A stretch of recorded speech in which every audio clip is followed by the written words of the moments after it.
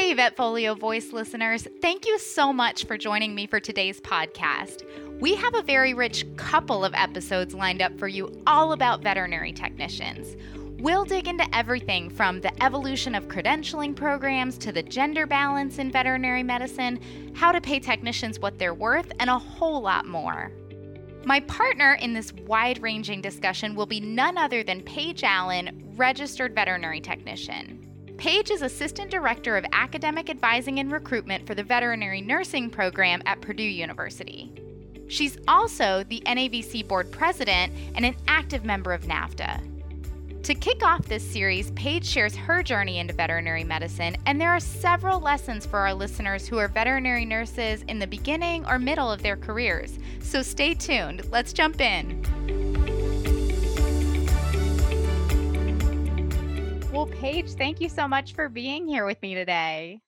Well, Dr. Cassi, thank you so much for having me. I'm excited to get to spend some time. I'm a little bit of a fangirl, so I'm going to try to, be grown up and not get too fangirl on you, but I'm excited to be with you today. Oh my goodness. Well, this is going to be a fun podcast then, because I think we're both kind of, I feel the same way. So we'll just both have to, like you said, be grown up about the whole thing and we'll put together a good episode. Awesome.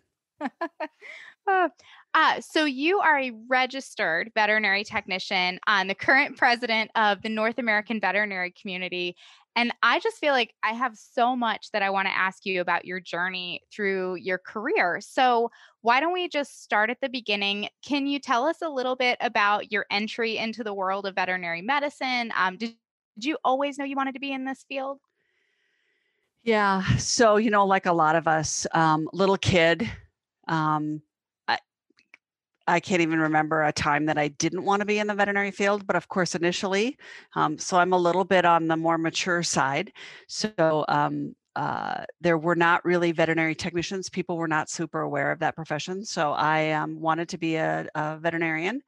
I even remember being little and the neighbor next door had a station wagon and had a bumper sticker on it that says support a vet. And I immediately thought that was DVM, right? But it was not. It was a veteran of war, right? But my whole brain was focused to veterinary medicine and wanting to do that. And so did all of the sciences in high school. I took 4 years of Latin in high school because I knew that would help me with medical terminology, and went to college at South Dakota State University, and maybe enjoyed my freshman year a little bit too much. And so living in this great state of South Dakota, there wasn't a vet school. And so my advisor said, well, you're probably not going to get into vet school with the grades that you have. And I went home for the summer to try to reevaluate what I was going to do and how it was going to work, how I was going to get there. And I got a flyer in the mail that talked about becoming an animal health technologist from National College in Rapid City, South Dakota. Never heard of it, didn't know what an animal health technician, read the brochure, went, oh my gosh, this is exactly what I want to do. And so I really feel like God put his hand down and said, you don't really want to be a veterinarian, you really want to be an animal health technician, which is what we were called back then. So that's kind of the condensed version. That's fantastic to, I've always wanted to be in the field, and then to have found your way into veterinary technology, which it seems like has been a great fit for you. Absolutely. Absolutely. I think I can't even, I think a lot of people look at becoming a veterinary technician or a veterinary nurse as a consolation prize. And even people will ask you, why aren't you a veterinarian? Were you not smart enough? Were you not, did you not work hard enough? What was the deal? And I always hate to feel like, I never feel like it was a consolation prize. It feels to me like exactly where I was supposed to end up. I just didn't know about it. And so then to find out that there was this whole other part that didn't involve surgery, or, it does to some degree, right? But the nursing side, the interaction with the clients, the interaction with the patients, that's exactly where I wanted to be. Gosh, it just hurts my heart, because you're not the first, second, or third person I've heard say, refer to it more as like a consolation prize, or say that people have viewed it that way. And it's just, it couldn't be farther from the truth. Veterinary technicians are essential to everything we do. Veterinary technicians are so valuable. It is not a consolation prize, and we're just so lucky to have wonderful people in the field who are so passionate about it. Yeah, it can be a little frustrating after 30 plus years in the profession to still hear those same kinds of comments that I heard as a young person of, why aren't you going on to vet school, or is this prep for vet school? It's super frustrating. It's getting better. I don't hear it as often as I used to, but you still do now and again. It drives me crazy. And I hope that what I'm saying comes across with the intent that I mean it with, of that. I just feel like it's such an undervalued profession, and so necessary and so important. So yeah, let's get the word out and tell everybody what veterinary technicians do, and that this is a whole career field in and of itself, that we need. So like most of us, you started in clinical practice. Mm-hmm. Let's talk about your years in clinical practice. I understand you have a background in anesthesia, which I actually started in anesthesia as well. I was not certified and nowhere near the level of knowledge that the credentialed technicians in anesthesia that I know have, but I do love anesthesia. I love talking about it. So let's talk about it. Oh my gosh, you just pushed my button. I'm so excited. So I originally was in a private practice for 2.5 years after graduation. It was a mixed animal practice. So we did a little small animal, we did a little large animal. It was a very interesting place to work.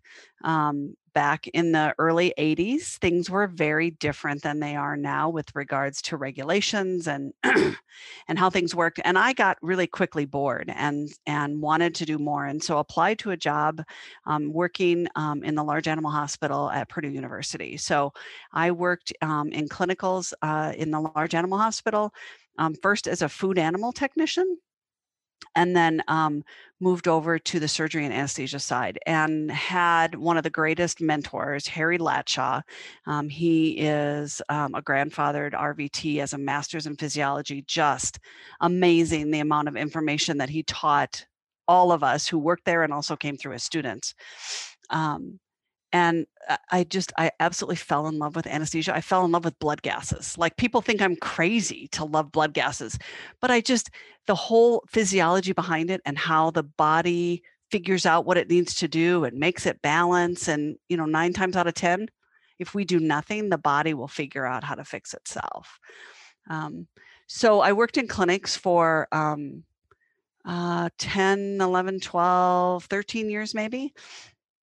And loved it, but also recognized that as I aged a little bit, that being up for that colic in the middle of the night, and then coming back and working a full 8-hour day because the hospital doesn't stop running, students don't stop coming just because we had an emergency. I started to look at other options. I worked on my bachelor's in business administration. I thought if I ever left Purdue, I could go be a practice manager somewhere. All this clinical experience, get myself some financial and management experience. So I completed my bachelor's in business administration in, I think it was 1996. And about the same time, a job came open as our director of central supply. So here at Purdue, in our veterinary teaching hospital, it's where all of the disposable goods are purchased and where all of the sterilization is done.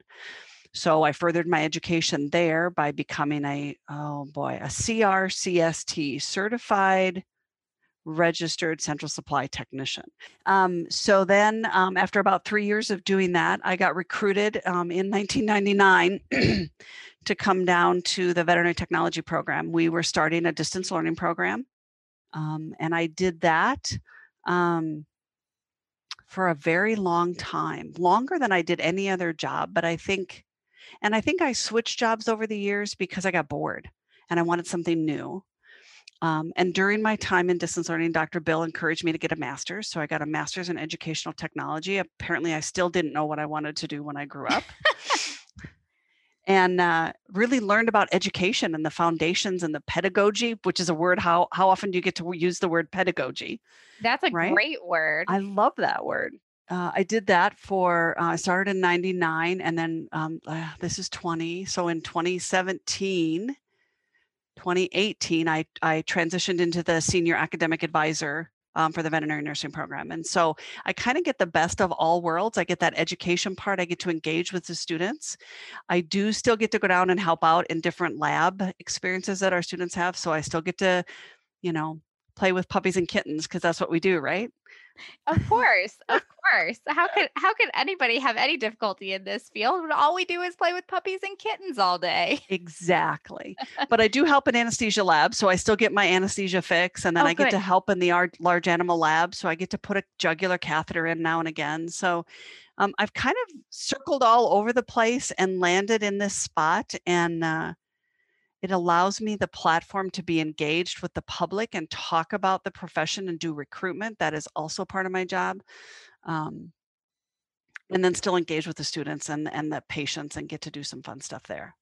So there you That go. does sound like, yeah, no, it sounds like you really do get the best of all worlds, which you've got my wheels turning because I was laughing when you said, I still didn't know what I wanted to do when I grow up, because I say that all the time where, I was mixed animal in school. I came out and I was an associate small animal veterinarian. I've done relief, I've done mobile, and all kinds of different things. And somebody asked me the other day, like, oh, are you going to, do large animal again? And I was like, I don't know, ask me tomorrow. I'll figure out what I want to do when I grow up one of these days. Yeah, right. And I think, so much of that is from my motivation. And so I'm really intrinsically or internally motivated to do these things. So, none of these things really came with a giant bump in pay.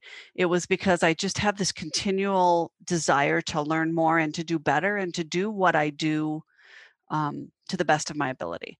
Well, I think that's something that we have in common. Many people in the veterinary fields, we do have this lifelong learning desire to continue to grow and be better and change and evolve in our careers. So that absolutely hits home with me.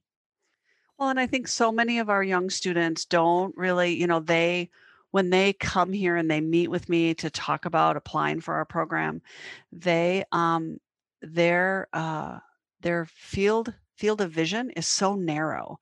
They think I'm going to get this degree and I'm going to go back and work in the practice where I take my pets, and I will be a veterinary technician in practice for the rest of my life, because that's where that's their role model, right? And so I talk to them about, so Purdue has an associate and a bachelor's, and the bachelor's is 2 additional semesters. So do 2 more semesters at the age of 21 and have a bachelor's, because it opens doors for you that you never know. Like, I never would have thought I would have been smart enough to do a master's. And I even chose to do a thesis because I wanted to defend my thesis. I wanted to have that experience. And really, I did that in my, I got that in my early 40s. So I was pretty sure I didn't want to go do a PhD because that sounds like a lot more work. And so that's why I did all of that for my master's. And to not know, at 18, you think you know everything, right? And you know Of exactly where course, you're I going wish to I go. knew as much as I knew when I was My 18. gosh, right? And so all the doors that open when you have a bachelor's degree, the ability to go on and get a master's, the ability to work in research or work in pharmaceutical sales or work for the government, they all want people with bachelor's degrees. And it just opens the doors in ways that the associate degree doesn't always do.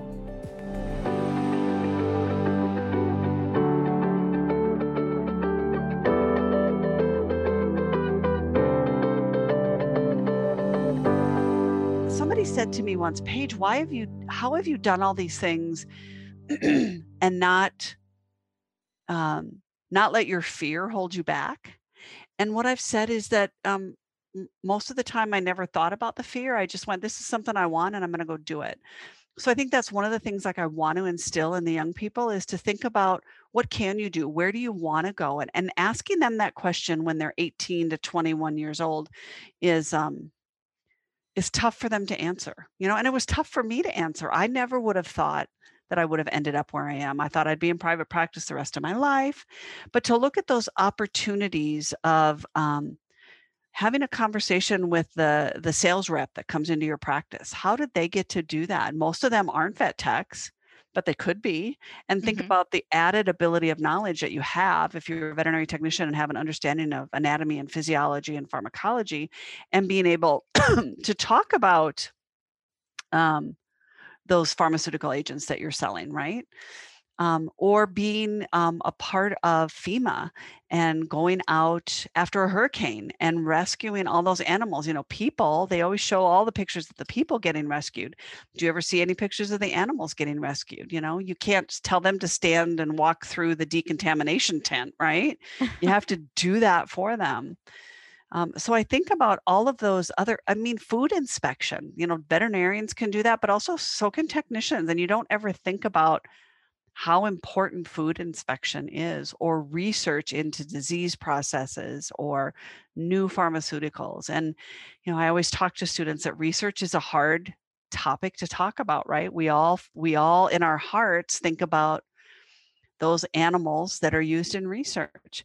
And I tell students, I if I was a research technician, my job would be to make sure that those animals had the best life for as long as they had a life. And it's not any different than taking care of a patient. You do the best you can for that patient in that moment and what's going on. So I don't know. I think sky's the limit, really. I think you're right. And as far as understanding that there's so many diverse opportunities out there, and even if you don't want to just go work in private practice for the rest of your life, which, speaking from a veterinarian side, I think we have a lot of veterinarians who get out there and find the same thing. That there's so many other things that there's so many other reasons to go into veterinary technology, where you can have a fulfilling career in a lot of different ways. It doesn't have to look like this image that you thought it was going to look like. Yeah, absolutely. And I think even those people who are in who choose to, right, stay in a GP practice, I don't want to denigrate what they're doing, because what they're doing is super important. That contact with clients and client education piece that can happen, and the ability to free up the veterinarian to do, the four things that you guys are educated to do: diagnose, prognose, prescribe, and surgery. I should be doing everything else. And you as the veterinarian, you do those things better and well, and you've had the education for those. So if we can all do our job, we can all make more money and sustain ourselves. I know it's not about the money, but we all have No, bills to pay. we all have bills to pay, and I think you hit, two big issues in veterinary medicine as a whole, right on the head there. That kind of to be sustainable, and both mentally and financially. And if we can work together as a team, everybody's going to have a more mentally and financially sustainable career.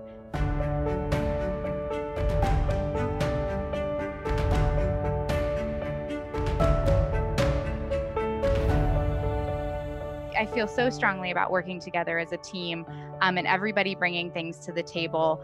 I can't tell you how many times, and I'm sure you've been in this position many times too, where it's the team that saves my neck in a situation, especially being a relief veterinarian, walking into a practice with clients I'm not always familiar with, and walking into a team that's comfortable with the processes and the clients, and can say, oh, well, I know you're thinking this with this pet, but actually 2 years ago, he dealt with this and we went about it this way. I mean, it's invaluable to be able to have people there to lean on, and just bring the whole thing full circle. Yeah. And I know we're talking specifically about technicians, but I mean the value of a good veterinary assistant and the reception staff and the people who are in the back taking care of the pets, doing the feeding and whatever, and seeing that there's blood in the stool or something that they're going to bring to somebody's attention. I mean, the whole team, excuse me, has to function well for us to give optimum patient care. So I don't ever feel like any team member is more important than the other. I mean, granted, none of us would be there if it wasn't for a veterinarian hanging a shingle, right? I mean, and I think that could actually flip the other way too, of, as veterinarians, we couldn't be there without the rest of the team either. Like you said, shout out to the receptionists and the assistants as well, because they are invaluable parts of the team. It's all about working together. This is one of the big things, that we deal with, is we talk about compassion fatigue a lot and wearing out, and not that this is a fix to any of that, but it certainly helps when you feel like you're not alone dealing with it. Yep. And I think empowered is the word I want to use now instead of utilization, I right? like it. I We're like all it. empowered to do what we're supposed to do. And the whole wellness issue, I'm a QPR trainer, and if you're not familiar with QPR, it's question, persuade, refer. It's a suicide awareness program.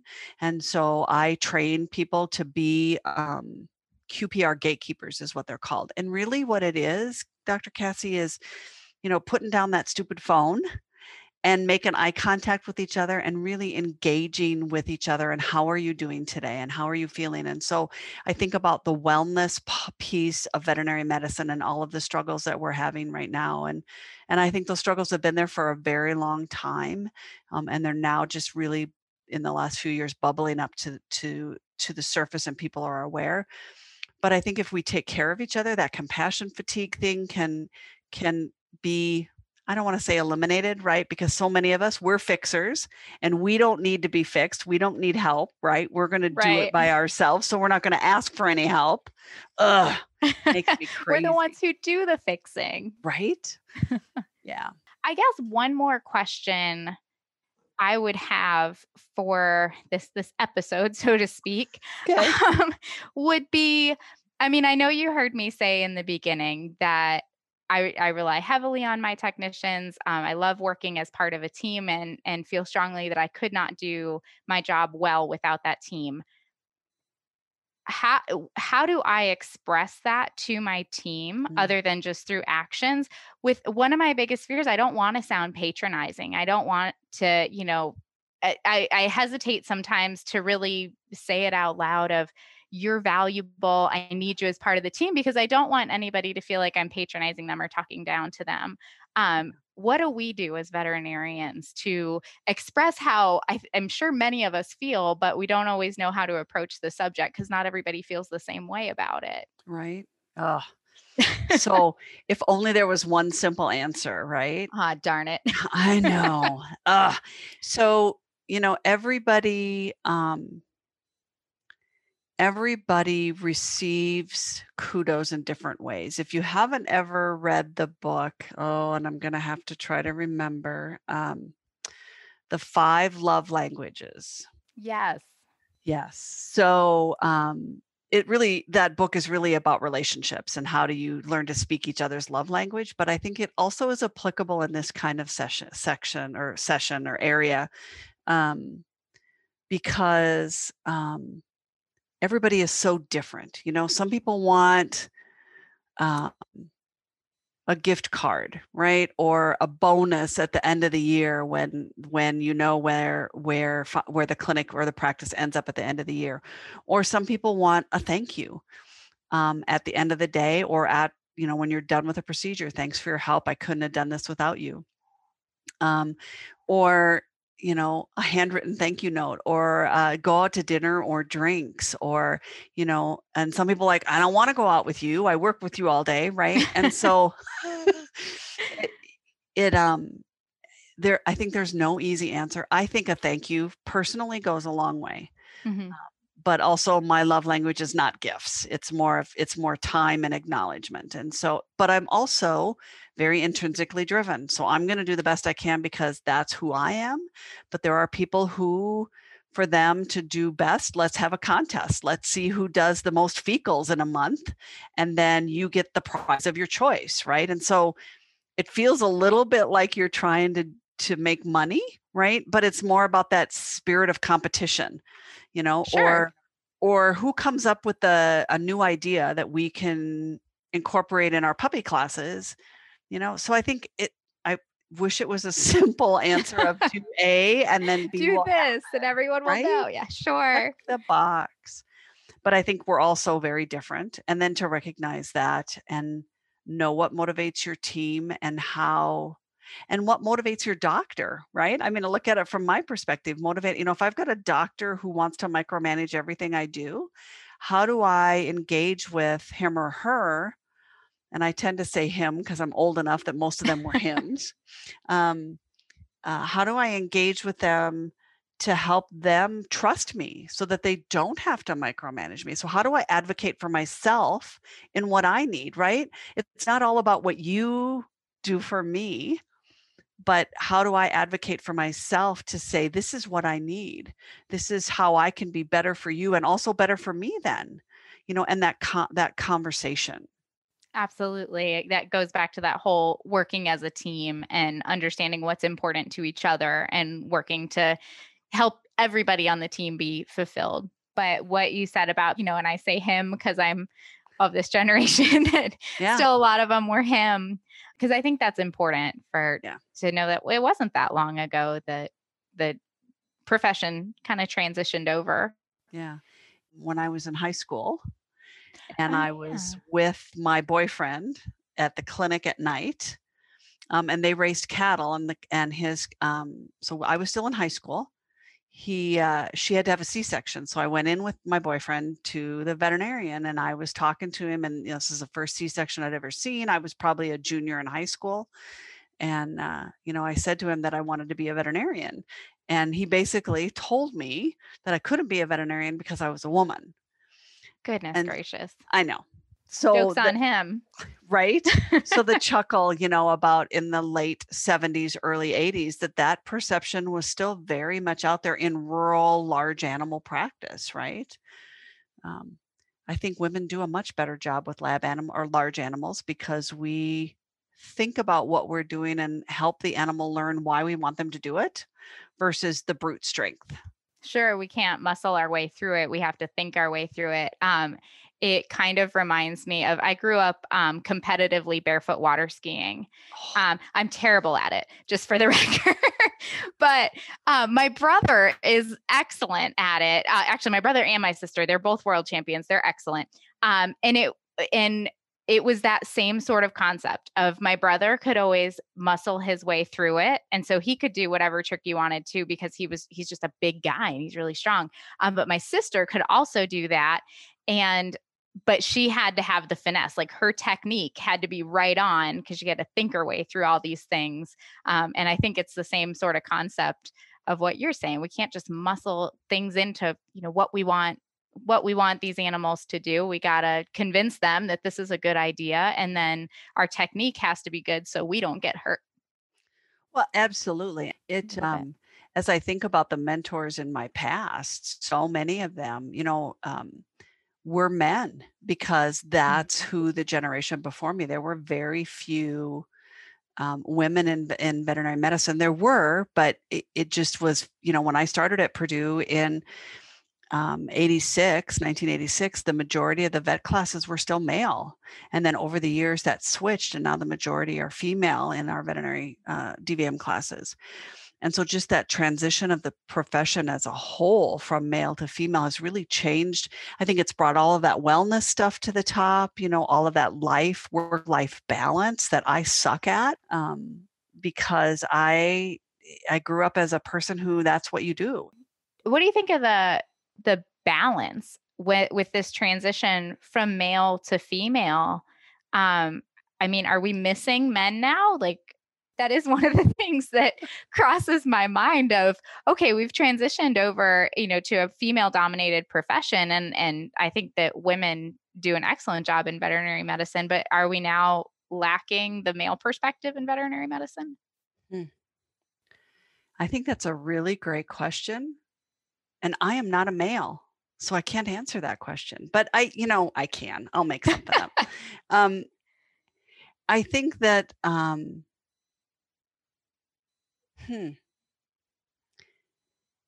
I think we are missing some stuff. I think that, so that bleeds into a little bit, Dr. Cassi, the whole money thing, right? I think that's why a lot of men don't come into this profession anymore, is because they can't support a family because of the expense on both sides, the nursing technician side and the DVM side, and the amount of educational debt and trying to support a family, because not that that's a traditional men's role, but if you're a veterinarian and your spouse is, I don't know, works in a grocery store. I don't know. Mm-hmm. It's just really hard to make money with the amount of debt load that you come out of school with. And so I don't know if that's the reason that the profession has slid over, or is it the creation of pharmaceuticals that allow us to not have to do the physicality that it used to require a man to do. I'm not saying women can't do hard work. No, not at all. But there are, just differences. Yeah.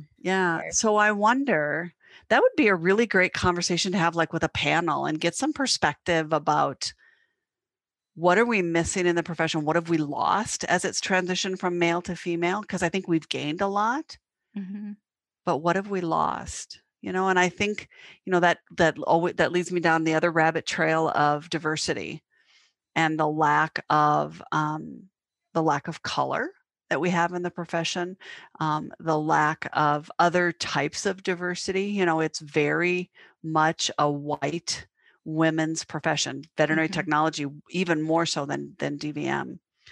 And what do we do to increase that diversity? How do we, I have friends who are African Americans, who are in the profession and my age, and said, there was nobody for me to look up to as a Black veterinarian or a Black technician, or I was the only Black technician student in a classroom. And so how do we get those role models out and engage other people in this profession?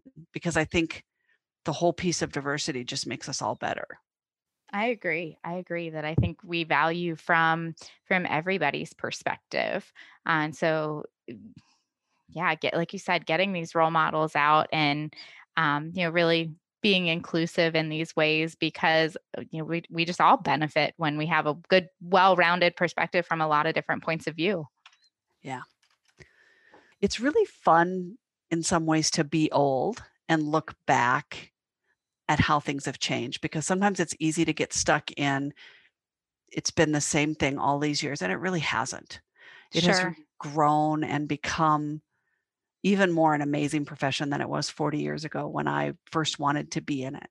It really is a neat profession. I mean, I with all of its downfalls, I can't imagine doing anything else other than veterinary medicine. I know. People will say, well, what do you do? And I'm like, I'm a registered veterinary technician. So it's not I'm an academic advisor. It's not I'm a wife. It's not I'm a mom to some bonus kids. It's I'm a vet tech. That's who I am. Thank you to everyone for tuning into this episode. We really hope you enjoyed it. My conversation with Paige Allen continues in the next episode as we get into team dynamics and the evolution of credentialing veterinary technicians. To find more podcasts like this, click on the Education tab on the Vetfolio website. As always, we'd love to hear your thought on this session, as well as ideas for topics you'd like to hear from us in the future. Feel free to reach out to me at dvm@vetfolio.com. You can also visit my Facebook page at Dr. Cassi DVM, and you can find me on LinkedIn. And remember, if one animal is better off because of you today, it's a great day.